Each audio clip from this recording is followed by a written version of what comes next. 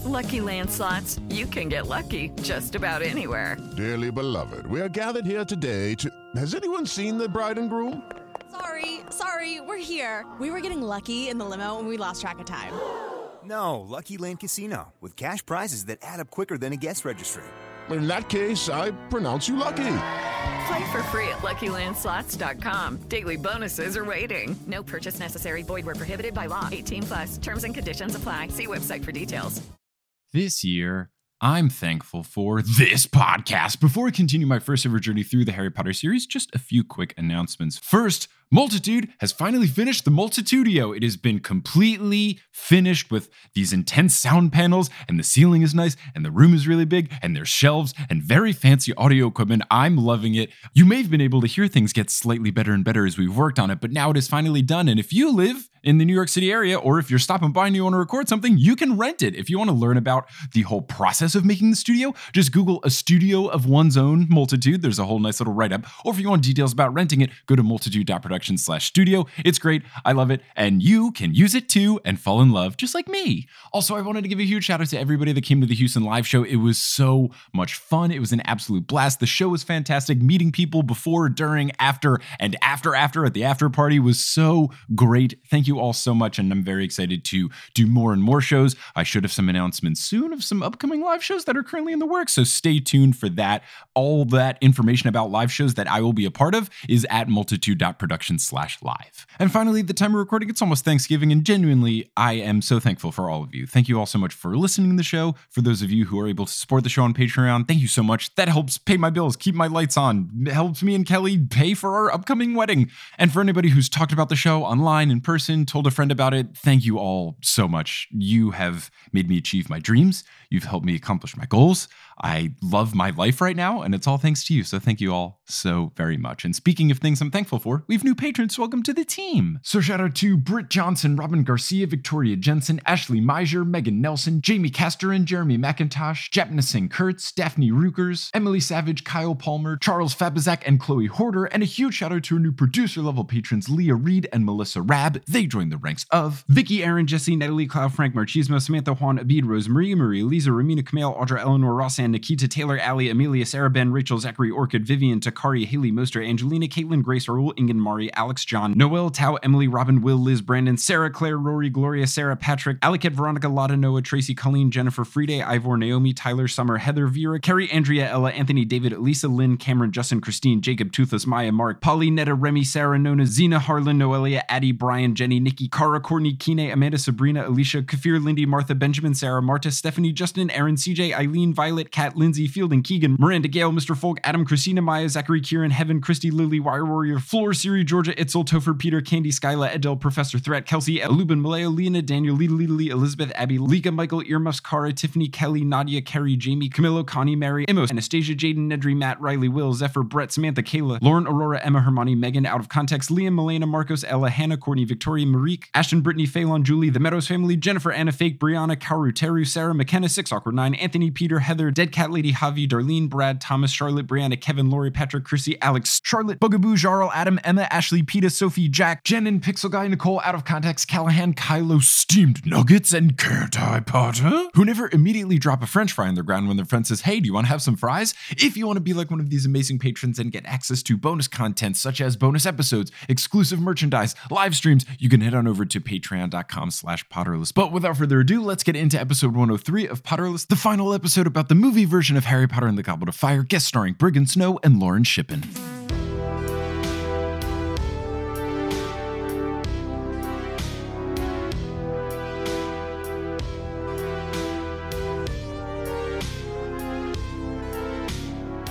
Hello, Internet, and welcome back to another episode of Potterless, the tale of a grown man who just recently read the Harry Potter series for the very first time and is now watching the movies. My name is Mike Schubert. I am that grown man, and I'm here joined for the third and final time, we promise, by two lovely humans, again, from Atypical Artists. It's Lauren Shippen and Briggon Snow. Lauren and Briggon, how's it going? This is like our Triwizard Tournament. Save us. The third task. Can they finally talk about the movie? Will we survive? Who will die? Yeah, we haven't even got to the second task of the movie. Oh boy, but this will be the last episode. I have fewer notes and no song lyrics to read this time. So let's just kick it right off. The last thing we talked about was the Yule Ball, the Weird Sister song, etc. Continuing with the Yule Ball, note that I have the saris that the twins have to wear, rough. Those Indian dresses are gross. Yeah. I've heard multiple comments from my friends who are Indian that have seen this movie, and I think someone even said it at one point at LeakyCon this past weekend. It said, the least believable thing about the fourth movie is that the Indian twins would wear clothes so disgusting. Like, they just look like what a white costume designer thinks traditional Indian garb is. Yeah. It's pretty rough. Yeah. They're gross, and it's like mango and plum colored, and then they're just color flips for the two twins. Not ideal. Not ideal at all. Again, J.K. Rowling was not great with the representation. And also, twins, how they always walk together in the hallways and only say the same words. Yeah. Oh my God. I felt just bad for anyone that was a twin in that movie, because Fred and George do the same thing where they talk in unison all the time. And then Parvati and Padma also only do that. It's oy. Twins, man. I don't know what J.K. Rowling has against them.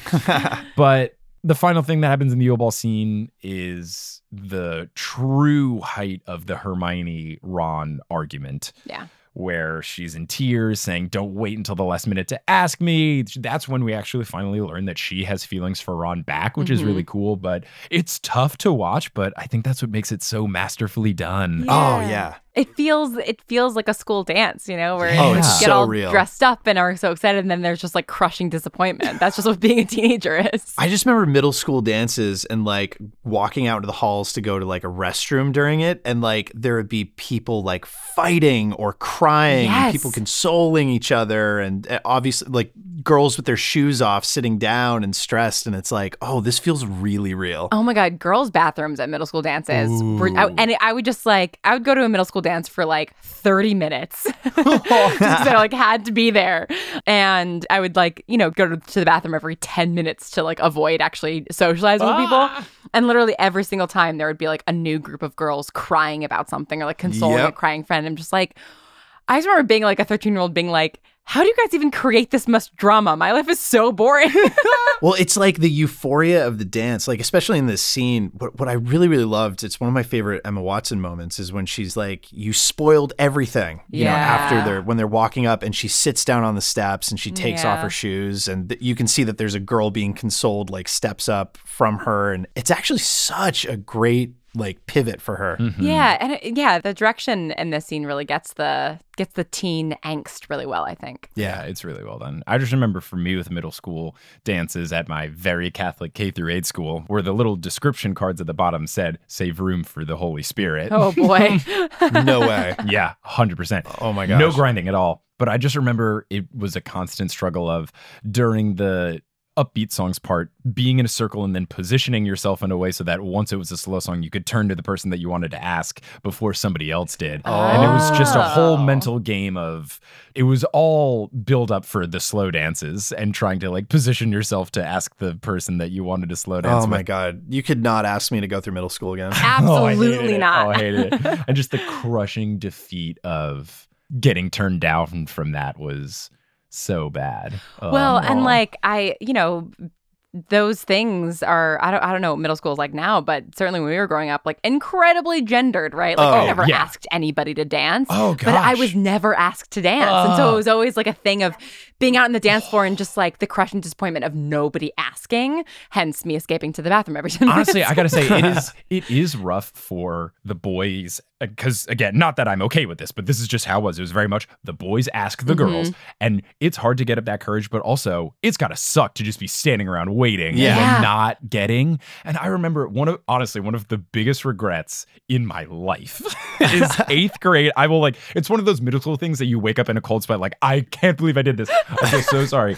But it was such a thing. I just remember my school, like, if you slow dance with someone, it was such a talk of the town, because my school only had 60 people per class. Right. So like everyone knew exactly who slow danced with who, how many times. It was a whole discussion point. Yep. And I remember it was one of the last dances, if not the last dance of the year, 8th grade. I wasn't dating anybody. I knew I was moving to Texas. So there was like, I was off the market. No one wanted to touch me. But I remember distinctly someone came up to me and was like, Amanda Repko wants you to ask her to dance. And I wasn't interested. And at the time I was like, oh, well, I don't want to ask her because like, I don't like her, blah, blah, blah, blah, blah. But looking back, I should have just fucking danced with her. Who cares? I look back and I feel so bad. No. Don't worry, Amanda Repko and I are friends still. And we talk and all. It's like, it didn't work out. But I just like, it was so dumb that I didn't dance with someone that wanted to dance with me just because I was like, what are people going to think? And also it feels so high stakes, right? Of like, oh, well, if I dance with somebody, then like that means everything versus like, no, you can just dance with somebody because you want to do something nice. That's the thing is I was so pent up in, I can only dance with people that I like so that if something devolves from it, like, dude, who cares? Just... You're just going to stand there 3 feet apart and swaying for 2 minutes. It's going to be fine. Like the Green Day song. Yeah, oh my God. Well, Lauren, to your point about it being high stakes, I think that's what's an interesting part of this movie is that you've got these like quote unquote high stakes of like growing up in these relationships and stuff, but then like you're getting a real taste of like actual danger and death with the Triwizard Tournament, and it's like opening up the world a bit more. So I think this is a pretty interesting movie for that. Yeah, the juxtaposition of like the high stakes teenage stuff and the actual life and death stakes are always really, really interesting. And I do think that the Yule Ball does that well. And same thing with like the sixth movie, I think does it well too. Yeah. The Yule Ball is a really good scene. And in the books and in the movies, I think this was one scene that they absolutely nailed. I think they did a really good job of really getting across the emotions. And that was one that I was very happy and enjoyed. Yeah. One thing right after the Yule Ball, you have Neville coming back with his shoes like around his shoulder. And he's like so happy. That was really cool to see. That was really nice. Especially in the movies, early on, Neville just gets dunked on and dunked on and dunked on. So for Neville to have a good night, I was so happy. He's like, yes, Neville had a good one. Good for you, Neville. You and Ginny. Yay, cool. Sorry that Ginny ends up getting with Harry. So then there's a later scene where Hermione is talking to Harry about how he still doesn't know what the second task is because the golden egg is the clue and he hasn't figured it out yet. And there's just something that's so funny there. On the little walkway to one of the towers, looking out in the window, no one else is there. Hermione says that she's worried because he got the clue weeks ago and the task is in 2 days and he doesn't know it. Classic Harry. Yeah, classic Harry. And he goes, yeah, I'm aware. But there's this great thing where she's on one side of him and then she goes, Harry. And then she goes to the other side of him and goes, I'm worried about you. She is the most dramatic in this movie. When she's like on the other side of the tent wall for the first one too, and they're like talking side by side. She's so extra in this film. She's so extra. She's doing the most. Oh my Which sometimes comes off well, but other times it's like, all right. Like, bring it down a couple notches. Isn't this also the scene where she's like, Crumb's more of a physical being? Yes. And then they have a moment and then everyone feels bad. Like everyone feels weird. Yeah. Yes. I hated that. That phrasing, gross. Yeah. Because terrible. She eventually clarifies, but right off the bat, what it sounds like is like, nah, we just fucked. Because that's not something that she says in the book. No, not at all. Because Crumb is complex and she always defends him. Yeah, and also like there's like a whole thing later on too of sort of a question of, I think it's in the sixth book when Ron hasn't had his first kiss yet and is kind of like, you know, freaking out about that. And there's sort of this whole thing of like, oh, like Hermione and Victor have kissed. But it's like, I don't know, the way that it was framed made it seem like that's literally all they did, like maybe once or twice. Yes. You know, it's like, I don't think even when they were at the Yule Ball, they had kissed yet, you know? And so it just, again, feels like creepy. I didn't realize how many feelings I had about the way that this movie is like sexualized and gendered. It's not great. And again, it makes me sad because it makes Crumb less complex. And I don't know, it doesn't feel great when they're like, yeah, he's a dumbass. Yeah. It's just, I don't know. I like Crumb. Made me sad. Yeah. So Cedric then, right after this, gives Harry the advice, paying him back for Harry telling him about the dragons. Oh my God.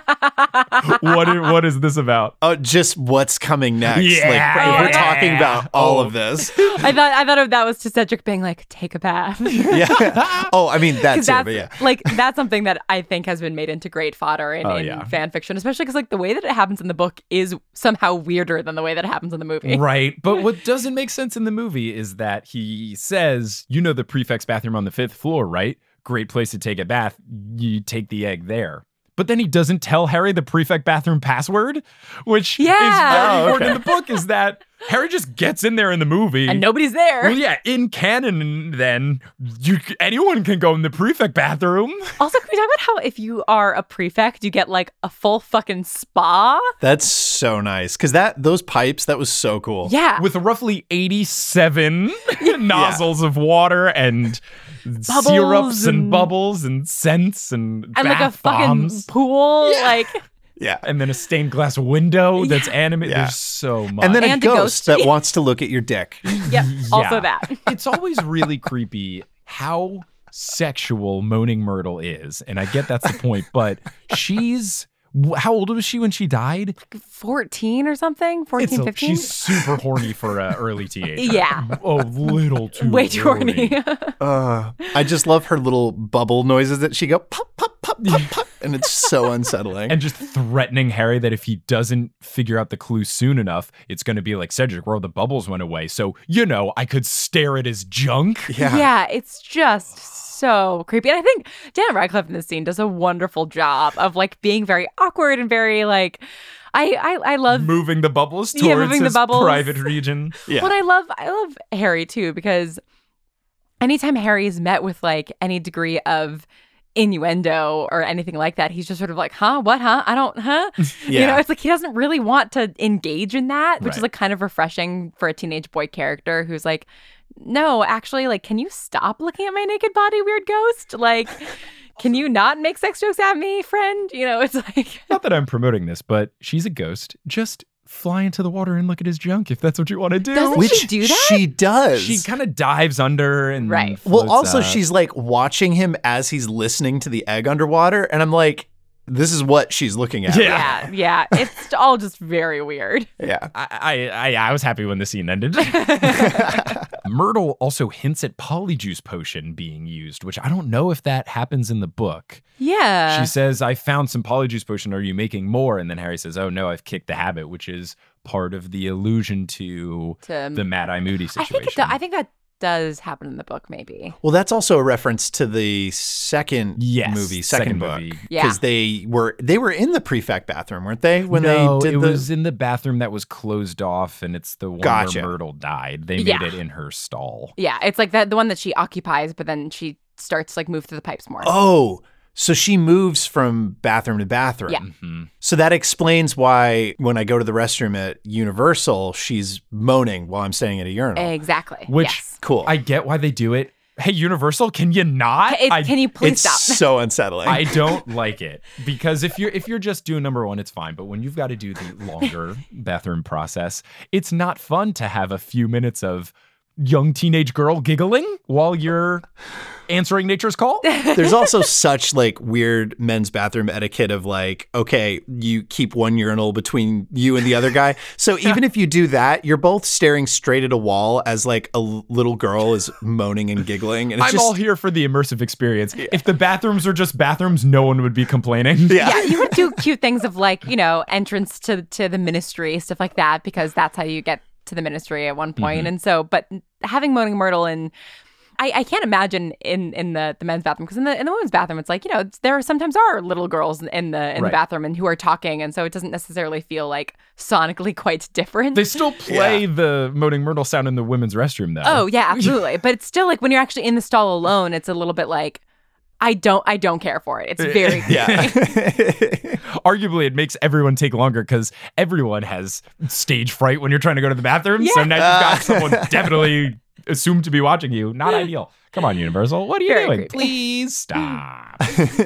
So the mermaid song I thought was really funny as someone that went to Catholic school from K until high school is that it sounds just like a church song. It like does. It sounds like a responsorial psalm at a Catholic mass. It totally does. bread of the bread. It's very, it's so silly. It's so silly. Finally, we get out of this bathroom. This scene couldn't have ended quicker. And you've got Neville not Dobby giving the gillyweed, which it all makes sense because you've written out Dobby, because Dobby really only exists in the movie to deal with Winky and all of that. Yeah. So that makes a little more sense. But as the second task is about to start, you have Fred and George taking bets, which I think is very fun. Yeah. Especially because you lose out on one of the things that happens at the World Cup, Briggon, is that with Ludo Bagman, this character who is just written off a whole plot, is that Fred and George place this very specific bet on a very specific outcome of the Quidditch World Cup, and then they're right, and then they get a bunch of money. Yeah. So, but like Ludo Bagman's kind of being like shady about it. It's like this whole gambling like bookie plot line. So that still finds a way here with them being jerks and taking bets on people in the second task. One thing, people have made fun of this to death, but we still got to talk about it. Watching the second task has to suck. Yeah. Oh, yeah. You're just sitting in the stands looking at water. And they're wizards. You would think they could do something where they have some sort of like wizard camera or some spell where you can see underneath. There's got to be something. Do magic. Well, anything. It's the same thing with the third task too, because the hedges are too tall, you can't see over them. Right. It's like, what's the point? It's just don't show up. Go to school. Go to school. Learn things. Well, that's the other thing, is this movie is like an extra's dream, because the amount of crowds that they had in this film. A lot of crowd shots. It's very true. I want to watch the movie again just to like really pay attention to the extras, because that's always the best. Always see what people are doing. There were a lot of very strange reactions. I picked up on a few of them. There's one blonde-haired girl that they zoom in on her face after Harry storms through the people wearing Potter Stinks badges, and she gives this awful look of you do stink, Potter. It's so bad. So then they actually get into the task. First thing that's buck wild, I don't know if they ever clarified this in the book, but the fact that they have the people underwater and they're still wearing their full school robes is bonkers. Yeah. Couldn't they have told them to change into a swimsuit before they go under the lake? They're just wearing their full ass robes. Yeah, that's really true. So strange. And in the book, does he use Ascendio to swim up? I thought he just swam up and then was passing out and then finally gets to the top. I don't remember him using a spell. Yeah, I think he does just swim up and eventually make it. So yeah, classic movie, making it more dramatic. Yeah. Does he do a super rad flipper feet flip once he gets his powers? That is not described. I think he just jumps out of the water and jumps in like a dolphin. I don't think he doesn't go, yeah. The way that he goes into the lake in the book is that he's like, they're not on docks. They're just like at the shoreline. Right. And he just takes a gillyweed and then is just standing in the water, like up to his waist, just being like, I don't know what to do. And then he grows gills and he like, and then he can't breathe. Yeah. So he has to go into the water. It's a little more dramatic and makes a little more sense than him jumping in and then just saying, I hope I figure it out while I'm underwater. So one thing that's fun that I think is just in the movie, not the book, is after Fleur is thanking Harry for saving her little sister, she also goes on to thank Ron. She goes, and you helped. And Ron's like, sure. And then she kisses him on the cheeks. And then Ron goes, merci. Which I am pretty sure is not in the book, but I'm here for it. I think she does kiss him on the cheek in the book. But I don't think he says merci. No, he definitely doesn't. Is Fleur in the books kind of treated in the same way for the competitions? Because now that I think of it, like she made it through the first one, but then she isn't able to finish the second one, and then she gets consumed in the third one, and it's kind of sucky. No, she sucks. Like she just does not perform well. She's, I think, presented as like competent but not skilled in the book. Mm-hmm. I think going in, there's more of a presence that she is awesome. She is much like Crouch, the front runner to get selected. Yeah. Oh, past Mike, you're so silly. Crouch didn't enter his name into the Goblet of Fire. Hey, editing Mike here. Past Mike definitely meant Crumb, not Crouch. Though Crumb and Crouch start with the same sound, they are incredibly different characters. Anyway, back to the podcast. But then she just kind of beefs it at the competitions. Gotcha. And I don't think it's anyone thinking less of her being like, oh, Fleur. I think it's just she just happens to perform poorly. Yeah. So that's kind of it. So then there's a scene later on, which is a little interesting. You have a scene where Moody, who is Barty Crouch Jr., in disguise, yelling at Barty Crouch Sr., who is his dad. And first, he calls him Bartemius, which isn't his name. It's Bartimus. And they've said Bartimus before earlier in the film, so it's not like they changed it. So I think it's very weird, and I don't know if it was intentional or what, that they messed up. The son doesn't know his dad's name. Yeah. A little weird there. But then also he does the snake thing again. But this is just an interaction that doesn't happen in the book. Yeah. And it was confusing to me. Yeah, again, it seems like them trying to, because I feel like a lot of the clues about Barty Crouch are laid in like Daily Prophet articles that they're reading. And so I think it just feels like them trying to create like clues for this larger reveal. Yeah, and in the book, it's more explained. Briggon, there's this whole thing where Barty Crouch Sr. has been keeping Barty Crouch Jr. hidden. There's the whole thing in the books is that he was put in prison. Barty Crouch Sr. snuck him out of prison. And then throughout the books, he's had him under the invisibility cloak. And then his house elf has been helping him and keeping him alive. And then he doesn't know where Barty Crouch Jr. went. And then you find out that he's disguised as Moody. So Barty Crouch Sr. is more intertwined with Barty Crouch Jr., but doesn't realize the scale and the magnitude of which he has grown to of basically enabling this whole plot to happen. But then in the movie, they just kind of ignore all of that. So I guess you're supposed to be under the assumption that Barty Crouch Sr. doesn't know that his son is there. I think that's what they're going for, but it's very confusing. And they kind of just, it's very much, we're not going to worry about that. Yeah. Oh, see, like, I having not read the books and that sort of, even sort of the memory, the flashback of how quickly he denounces his son. And I thought that was so powerful because that set up the whole thing of like, oh, if you're a Death Eater, there's no wiggle room here. Like you are the absolute worst and everyone's going to, say as much. Well, and that's what's so interesting about the way that then Barty Crouch Sr. approaches it, right? Because it's like, I think he does do that. Like he does sort of denounce his son, but then even though he like denounces his Death Eater ways, it's still his son and he wants to help him out and he wants to get him out of Azkaban and kind of reform him and keep him hidden and help him out. And then, of course, Barty Crouch Jr. ends up escaping and doing this Polyjuice thing. So in a way, you're like Barty Crouch Sr. and I'm Junior in that I haven't read all the Harry Potter books and you aren't going to give up on me and you're going to try and like help me and exactly. all that. Yeah, because I'm a bigger person.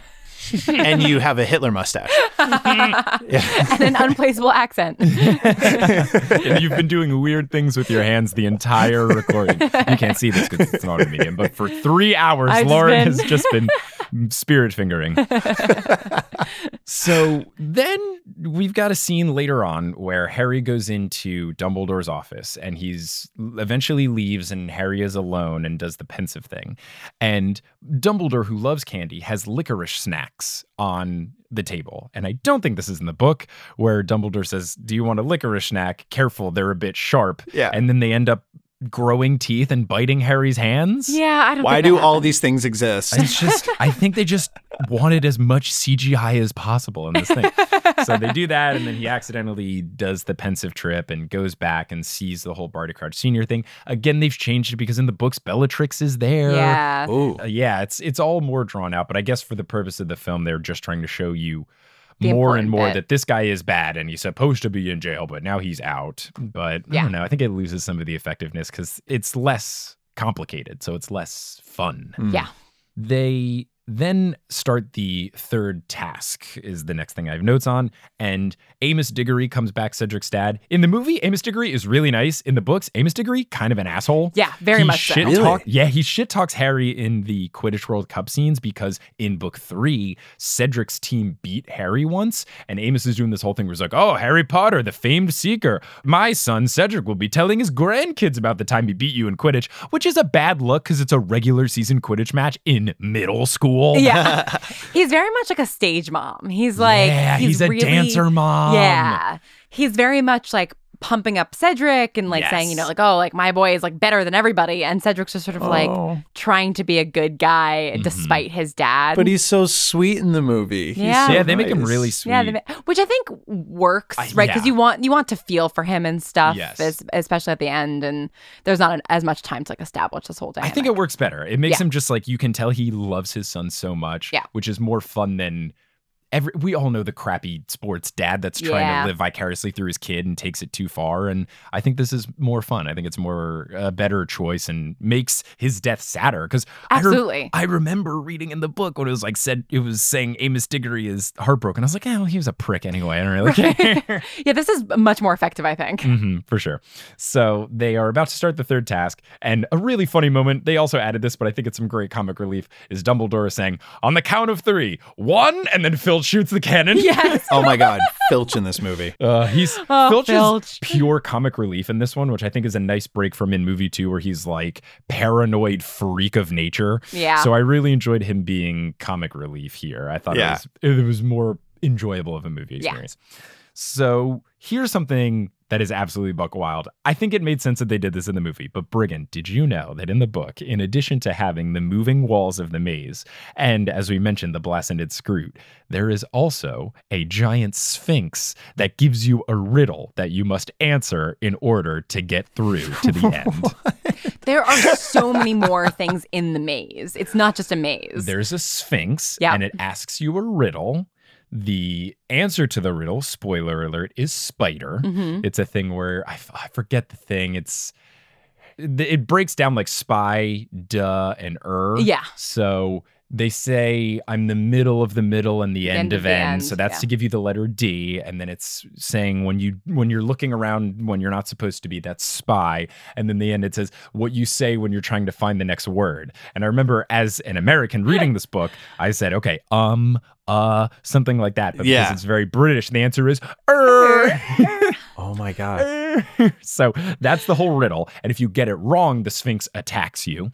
So Harry gets the riddle right. And then after, there is a giant spider that attacks you. And it's a whole thing where in the book, it breaks Harry's leg. Yeah. And Cedric and Harry have to band together to fight against the spider to eventually get to the cup. And in the movie, they just make it just the changing vines. And there's also a very, very cool fog that Harry walks through where it's this weird fog that doesn't look bad or anything, but he steps into it and then all of a sudden he's upside down. And he has this like whole long moment where he's like, what do I do? I'm like stuck to the top of the earth. And if I take a step, will I like fall? And it's sort of this trick that it's supposed to sort of paralyze you into like paralyze you with fear into not moving, but then it turns out that the way through it is just to take another step and then you're right side up again. Was Crumb bewitched? Yeah, so Crumb does get under the Imperious curse Okay. by Barty Croucher and your Moody thing to make sure, again, all of what he is doing is making sure that Harry wins the tournament by getting the cup and then dying. So everything he does is to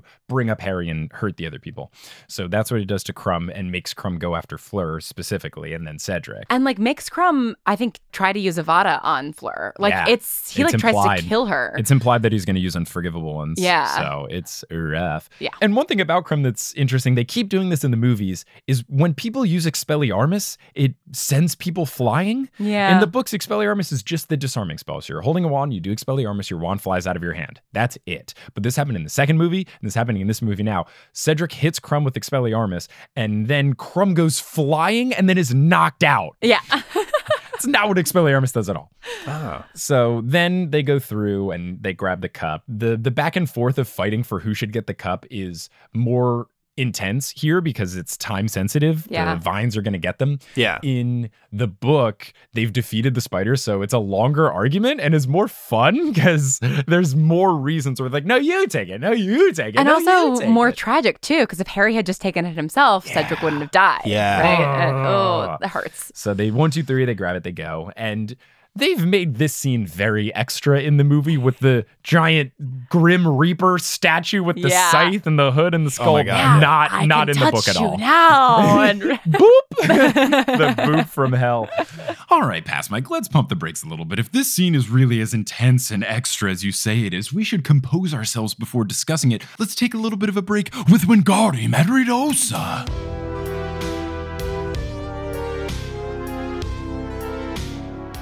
Today's episode of Potterless is brought to you by Perfect Snacks. Let's say hypothetically that you are going home a week early for Thanksgiving because you're already in Atlanta for a Harry Potter convention, and then you booked a live show in Houston, and you want to keep up your workout regimen and eating protein shakes or bars or something afterwards, but you can't bring your big old tub of protein that you have in your apartment in New York all the way on a flight. That's going to take up too much room. What are you going to do? You're going to bring something more portable, and that is Perfect Bars from Perfect Snacks. Perfect Snacks has a line of fresh from the fridge protein bars that are made with freshly ground nut butter. They have up to 17 grams of whole food protein, and they contain 20 superfoods. It's all combined to create a cookie dough-like texture that is just as nutritious as it is delicious. And I've eaten many Perfect Bars now, and let me tell you, they are so great. I actually look forward to eating a protein bar after a workout or if I'm too lazy to make breakfast, and this has never been the case of my protein bar filled life thus far. And the reason is they have amazing flavors. They have dark chocolate peanut butter, almond butter, coconut peanut butter, regular peanut butter, chocolate chip, so many different options, all of them delicious. And I mentioned traveling with them, and that's okay because they can stay fresh for up to 1 week out of the fridge. So you can bring them on the plane, and then once you get into Texas, put them back in the fridge so that they are that optimal texture right after a workout. Let them melt a little bit and then put them in. Oh, so fantastic. And not only do they taste good, but they'll help you feel good because they're gluten-free, they're soy-free, they're kosher, they're low GI, and they're made in America. Doesn't that feel great? And if you're interested in getting some of these perfect bars, you are in luck because as a Potterless listener, you can get 15% off your online order if you go to perf.bar/Potterless.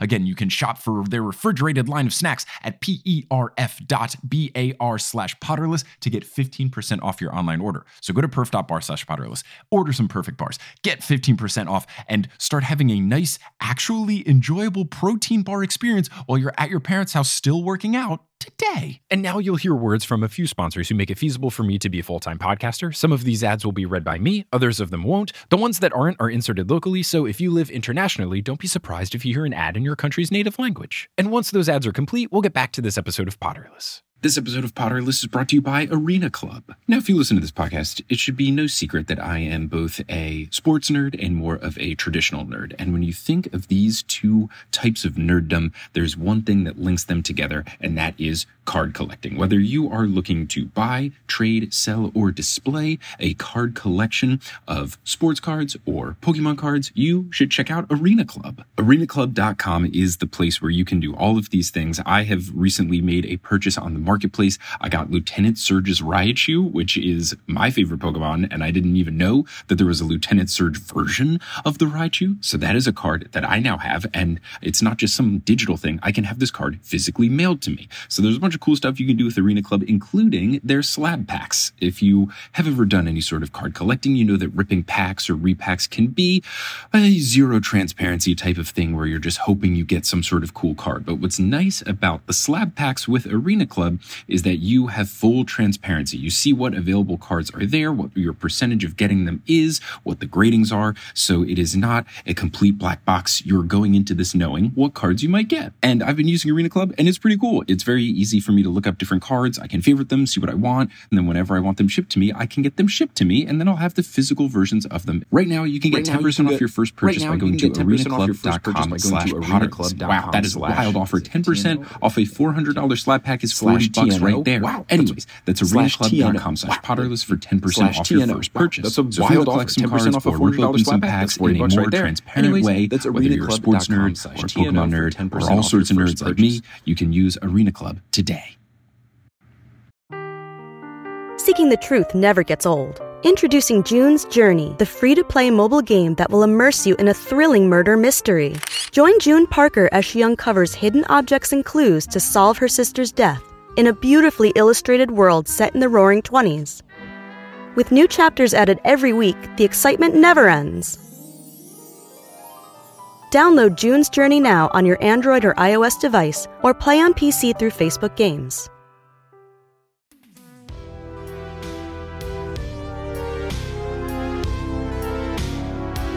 They do amp up a lot, but it still does look really cool in some parts. Totally. Baby, creepy morsel Voldemort. Oh my God, yeah. Voldemort is weird. Is it still the same ceremony in the book? Because Yeah, they I do the remember whole thinking, thing. like, holy crap, that is gross and awesome. They take the bone out of his father's grave, and then they cut off Pettigrew's hand, and then they take some of Harry's blood and do the whole deal. One thing that they do lose out on is there's a great pun that Voldemort makes at one point, where at some point he says that something to the effect of "thanks for lending a hand, Pettigrew." Yeah. Really good. But they do all that, and the movie, the transformation of him becoming full body Voldemort, terrifying. Yeah, very really good. creepy, very well done. I do think it's very convenient that a cloak also materializes, so you don't get weird making you. But then also I love that Ray Fiennes, the guy who plays Voldemort, does this thing where he's touching all over his new body, and he really looks like he's feeling himself. It's just, oh, yes. Yeah, they're like, It's such a great introduction. Oh my God. Also, a point of contention that I was confused about, but is confirmed here, is that Voldemort does not wear shoes. Oh, yeah. Kristen DiMercurio and I wondered if he wore shoes when we were recording a Book 7 episode, because we were talking about if he kicks open a door. He is not wearing shoes. There are some scenes from filming where Voldemort is wearing shoes, but I think that was probably just a actor thing, and then they cropped it out or whatever. That's so funny. I literally never thought about that. He doesn't ever wear shoes. It's really weird to picture Voldemort in shoes. Because what shoe would make sense? All of them are incorrect. Skechers. Yeah. Heelys. Moon shoes. Voldemort rolls up. Hey, what's up, guys? So they have the duel, and the duel is far less fun than in the book. Yeah. In the book, I always got the impression that there were more Death Eaters than show up in the movie. There's only like a handful that show up. I always thought that it was more. Voldemort is very insistent on him being the only one to fight. He does the whole thing where he tortures Harry and forces him to bow. And there's this whole thing where he's saying, Dumbledore would want you to show manners. It's much more of this drawn out Voldemort fully convinced he has the upper hand on Harry and really shows his folly, his hubris. He's just so confident that he's going to just murder Harry, that he's really toying with him and playing with him and using the Cruciatus Curse and the Imperius Curse and all this other stuff. And I feel like in the movie, they just kind of cut to the chase and get to dueling. Yeah, and it lessens the stakes, I think, a little bit. Because obviously Cedric is dead, and that happens very quickly, and that raises the stakes. But in the book, Harry really thinks that he's going to die. Oh, yeah. It's a whole internal monologue thing. Which I don't think really is communicated in the movie. It gets to a point, so much so in the book, that Harry is so convinced that he's going to die that he starts standing up to Voldemort just because he says, well, if I'm going to die, I'm not going to go out a coward. Exactly. It's all purely Harry has no confidence that he's going to win. He goes in and he's saying, all right, I am absolutely screwed. I'm going to die. This is it. But you know what? My dad went out like a champ, so I'm going to go out like a champ, and I'm going to show it to this dude. Yeah, I'm going to go down fighting. Even if no one knows. And I think that's really powerful, and you lose it. The other thing that you lose that is really cool and not emotional at all is that when their spells meet and the wands are going at it for each other, Voldemort and Harry fly into the air in the book. They levitate off the ground. I forgot about that. Yeah, they levitate off the ground and I don't know if they start spinning in a circle, but they definitely levitate off the ground. Yeah. And it's way cooler. And they didn't do it in the movie, and I'll never forgive everyone involved. Like, what are you doing? That's like if you're doing Space Jam and he does the long, stretchy dunk at the end, and the guy's like, no, he's just going to make a 3-pointer. That's so much less fun. It is weird that considering how much they like to lean into the action things, they didn't do that. I don't get it. I will say that the effect, this is the first time that we get the kind of like liquid electricity dueling effect, right? So cool. It looks awesome. Because that's like my favorite bit of effects throughout the movies. Like I freaking love how they made that magic work, because I just want to see more shots of that sort of like liquid electric stuff. Is your favorite movie Terminator 2? Because that's got a whole lot of liquid metal going on. Really? Did you like the adventures of Alex Mack on Nickelodeon growing up, where she could turn into a pile of goo? Oh yeah, that's incredibly good. That's so interesting, because I actually that was one of the things that ended up really bothering me about the later movie was the fact that magic, like the magic dueling, was then just like sending these like beams of light at people, which is it's like you have to have specific spells, you have to be strategic, and you don't see what the other person's doing.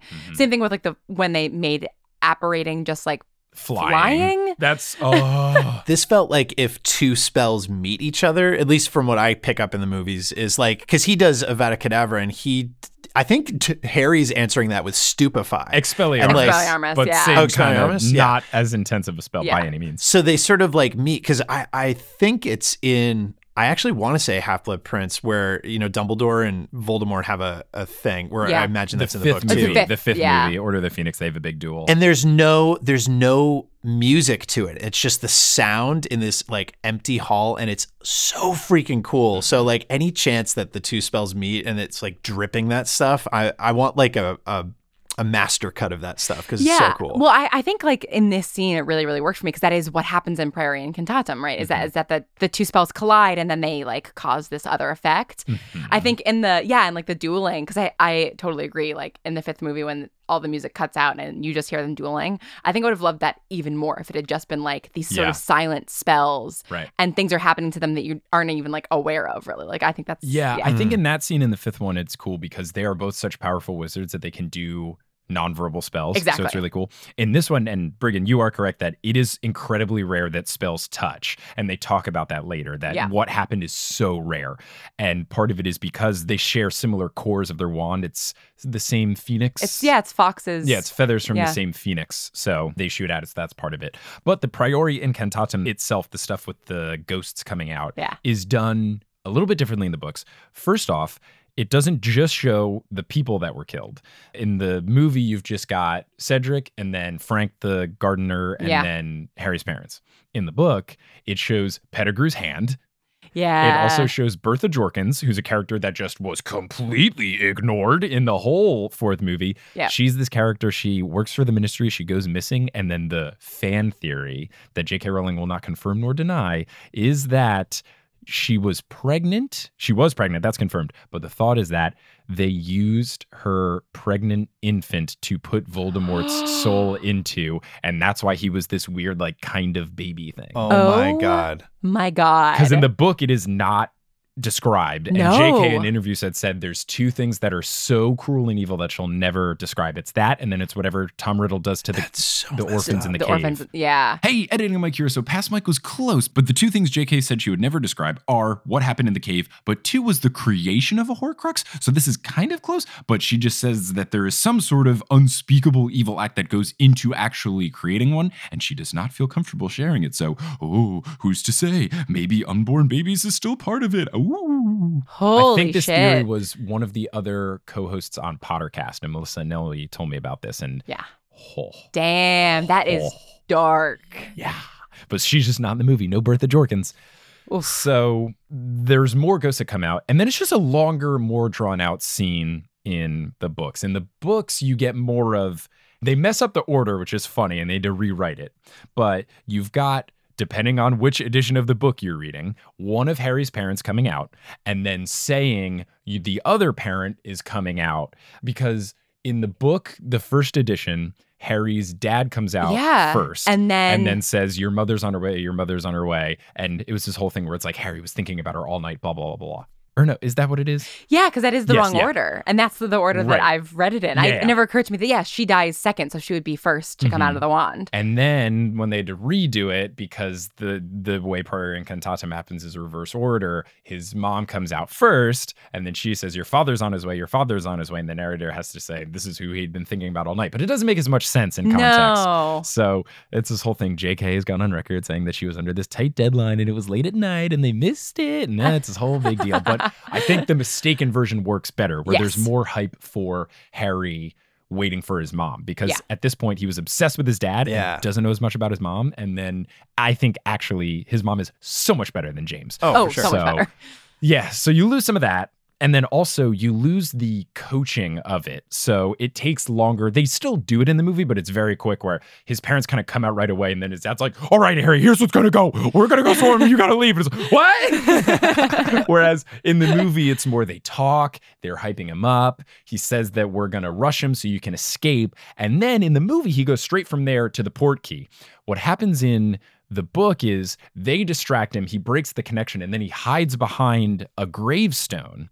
And then he's trying to figure out how he's going to get Cedric's body and go to the cup. He tries to carry Cedric's body and he can't move. Also, his leg is broken from the spider, so that's a whole nother angle. So then what he ends up doing is grabbing Cedric and accio-ing the cup to him and then leaving. So, I don't know, it makes me sad that they've made so many other scenes longer, like the dragon scene and the mermaid scene takes a really long time. Yeah. They flesh out these scenes that don't matter. And then you get this one scene that in the books, this is like 4 chapters. Like I think it's only 2, but it feels like a lot more. It's so much longer. And it's like, if you wouldn't have made these needless scenes so long, we could have fleshed this out more. It's like, what are we doing here? They made this scene so short. Yeah. Like the sense of urgency feels good and makes sense, but you also like sort of lose the emotional height of a lot of the scene, I think. It's the big reveals that, God, Voldemort's back, and it's so quick. Yeah. Makes me sad. You know, these books sound pretty cool. I think people should check them out. They are children's books, especially the early ones on, so you will blow through them. Yes. You got to read them. I once read so all good. 7 in 4 days. Oh my God. You can do it. I thought you were going to say one day, and I wouldn't have been surprised. So he gets in the Portkey, they come back, and then it's tragic, but it is accurate of everyone being so happy, and then slowly everyone starts realizing what's really happening. This is Oh my God, that marching band? Yes. Yes. Chills. This is my favorite scene in the entire movie. Oh, yeah. It's because rough. it is the scene, I remember watching it and being like this sigh of relief, because this is, to me, the moment where Daniel Radcliffe figured out how to act. Yeah. Was this scene. He does a really nice job, and it's like the third movie was kind of rough because, he has they're all kids, right? They're like figuring out how to be actors. But Daniel Radcliffe, I think, is a very talented actor. Yeah. And this felt like the scene where it's just, again, the marching band falter. It's also heart-wrenching. And the crowd becoming aware, and Fudge is like, a boy has died, and then you get, I still get chills with his dad going, my boy, It's rough. my boy. One thing that is so funny good. that took me out of the scene a little bit is they're showing different shots of students looking sad, and they cut to Cho, and she looks really sad. But then one row behind her and to her left is Seamus Finnegan, who also looks sad, but with what looks like a Sharpie, has Potter written across his forehead. Yeah. Which I just started laughing because, first off, clearly no one knew about sports, because no one does that. You don't go to a sporting event and then write the name of your team on your forehead. No one does this. So just Seamus with Potter. Well, the cool thing about those shots is once all the excitement sort of subsides and everyone realizes what has happened, and then it focuses on all of them. There's a gorgeous shot of Neville with a flame in the foreground, and if this movie is about that establishing and transition of we've grown up and big scary things are about to happen, this is that first moment where Harry's screaming, and then it's just they go from shot to shot of all of his friends just standing there silent. I think it's such a powerful scene. Yeah it really, I think also especially the way that it's paralleled with, I also really love the sound design of him entering the maze, and it's it's foggy and spooky, and the marching band fades as the hedge closes behind him. I think there's something really interesting of him going into the maze and then coming out, and literally everything is going to be different from now on, and just that exactly him sort of bringing this changed world to everybody and watching everybody respond to that in real time is so interesting. Yeah, it's an important part of the series, book, movie, whatever. It's the tonal shift. Yeah. It goes from, magic, everything's nice, cool, to, wow, there are true stakes. Children have died. Yeah. Satan is back. Yeah. Who cares about school anymore? There's bigger things at stake. So I think it was done well. Yeah. So then you've got Moody taking him out and bringing him into the classroom, and then slowly doesn't have enough polyjuice potions, so he's turning back, and then the teachers come in to save the day. Again, they use Expelliarmus. I think Snape does. Yeah. They use Expelliarmus, which opens the door and also sends Moody flying and knocks him out. It's Expelliarmus has gotten so much extra credit. It does so many things. Oh my gosh. It's like the Pepto-Bismol of spells. It just does everything. Oh, but one of the things after they do this, when they're taking Barty Crouch Jr. away, is they show the Dark Mark tattoo. And then he says that, I'll show you mine if you show me yours, which phrasing. Yeah. But then also they show Harry's cut arm next to it, which why? That does nothing. That's nothing. It's like, Harry, show me your forearm. It's like, why? Because they cut it? It's so weird. I don't get what it was supposed to do. That felt like another one of those things that the filmmakers were like, I bet this is important later on. I bet the fact that he was cut on the same place that they have their tattoos is important. And it's no, that's nothing. It was very. It's a really strange. weird. Yeah, that's a weird moment. Well, those tattoos only activate when the Dark Lord is alive, right? Yeah. Yes. So I'm wondering if because Harry Potter's blood is now flowing through the veins of Voldemort, and it maybe was cut in that sort of forearm thing, that it's like, oh yeah, the prophecy has happened. Yeah, that is the line prior. Is they say his blood is in your blood, kind of thing. So maybe that's what it is. That's what Barty Crouch is saying as they're getting ready to take him away. So the last thing that Barty Crouch says is, they're saying that they're going to send him back to Azkaban, and he said, "I'll be welcomed back like a hero." And then Dumbledore adds this line that isn't in the book that I don't understand the purpose of it. He goes, "Personally, I've never had much time for heroes." Like, what is that? What is that supposed to say? What's it supposed to convey? Yeah. Literally, like, you are the hero. You're nursing Harry to be the hero. To be the hero. Yeah. What? I'm just so confused. Yeah, really weird. It seems like it's supposed to be this prophetic line that just accomplishes nothing. Yeah. I didn't understand it all. This must have been an autocorrect, but I have Cedric Ecology is good. Oh, Eulogy. Eulogy. Which is so damn good. So then the next scene is the Cedric Eulogy. Thank you so much for deciphering that, Briggon.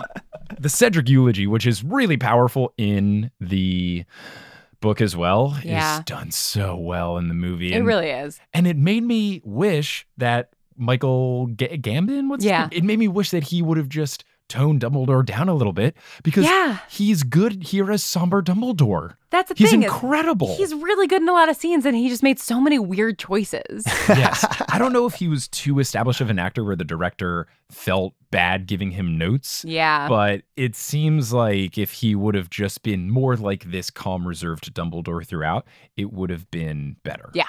Agreed. Is the speech the same in the book? I think it's roughly the same. It's pretty much the same. It's very much like Cedric was great. Because the writing's so good. And even watching it again last night, like I was getting super choked up in the scene when he was like brave and true and a fierce friend.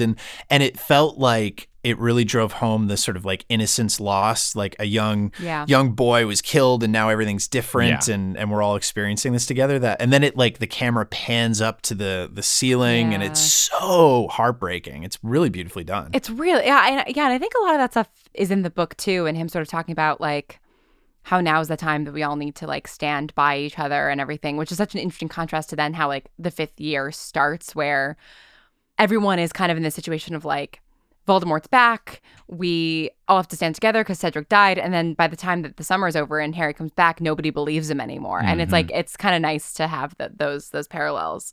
Yeah. But I think a lot of that speech is the same. Yeah, I think it's pretty close 1-to-1. But then the final thing that I have notes on is something.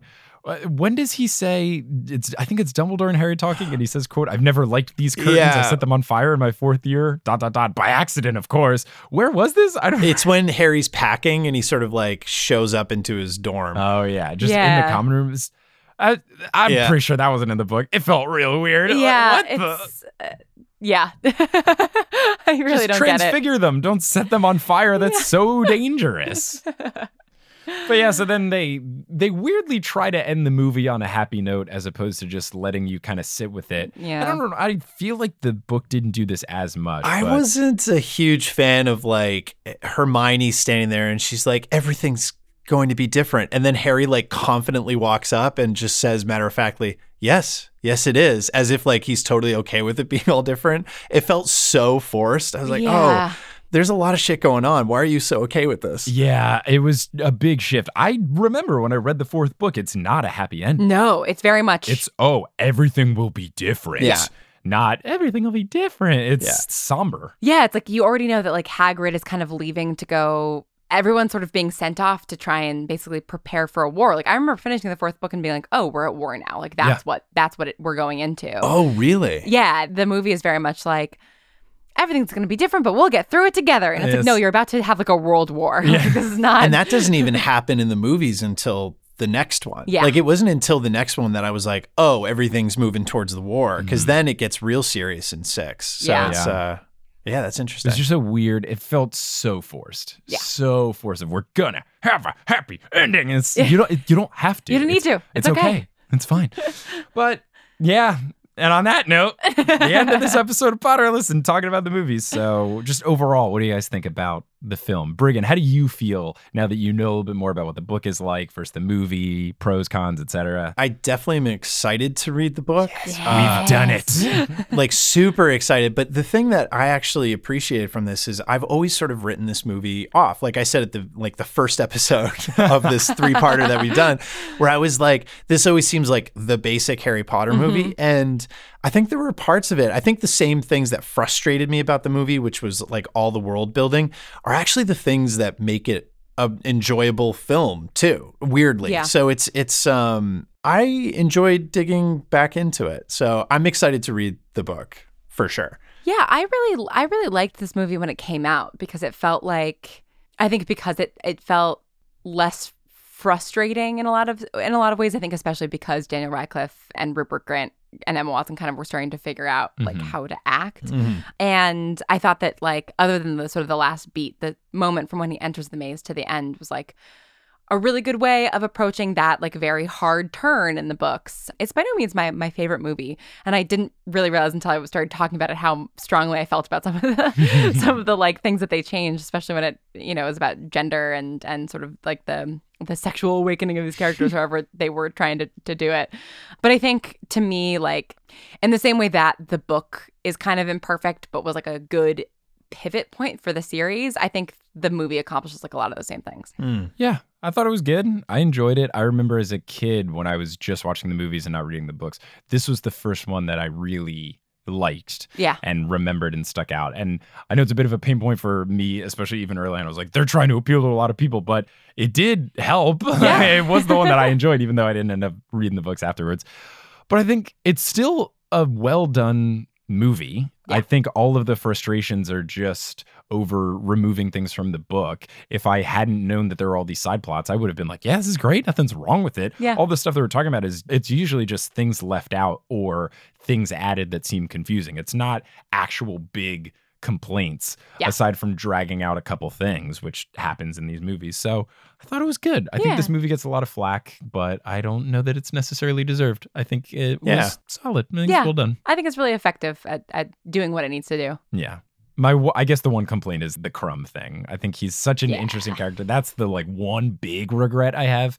But otherwise, it was fun. It was enjoyable. And yeah, it's fun to see all the magic and CGI. It's good that the CGI is definitely getting better from this one versus the others. Yeah, this one really kind of sets itself as there's no awkward stuff.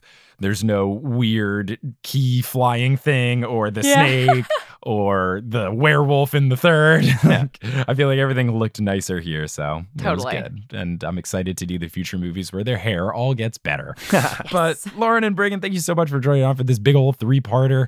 Listeners, thanks for listening. And if they want to find you guys, where can they do so? At Lauren Shippen on Twitter and Instagram. You'll see all of my projects. Yeah. And at Briggon Snow on Twitter and at Briggon on Instagram. And see you out there. Yeah, check out their stuff. Listen to the Bright Sessions. Listen to the AM Archives. They're all incredible things. They're all doing wonderful stuff out there. Read The Infinite Noise, or as I keep writing, at the Multitude Live Show, a couple of people had us sign copies of The Infinite Noise, which I think is very funny since I had no say in that book. But Lauren's our friend.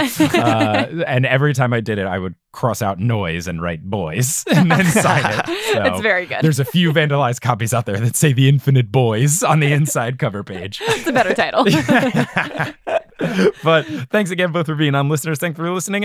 And as they say in the wizarding world of Harry Potter, before they try to harsh pivot things into being a happy ending instead of sad, wizard on. Okay, Brandon, we're done. Thanks, Brandon. We did.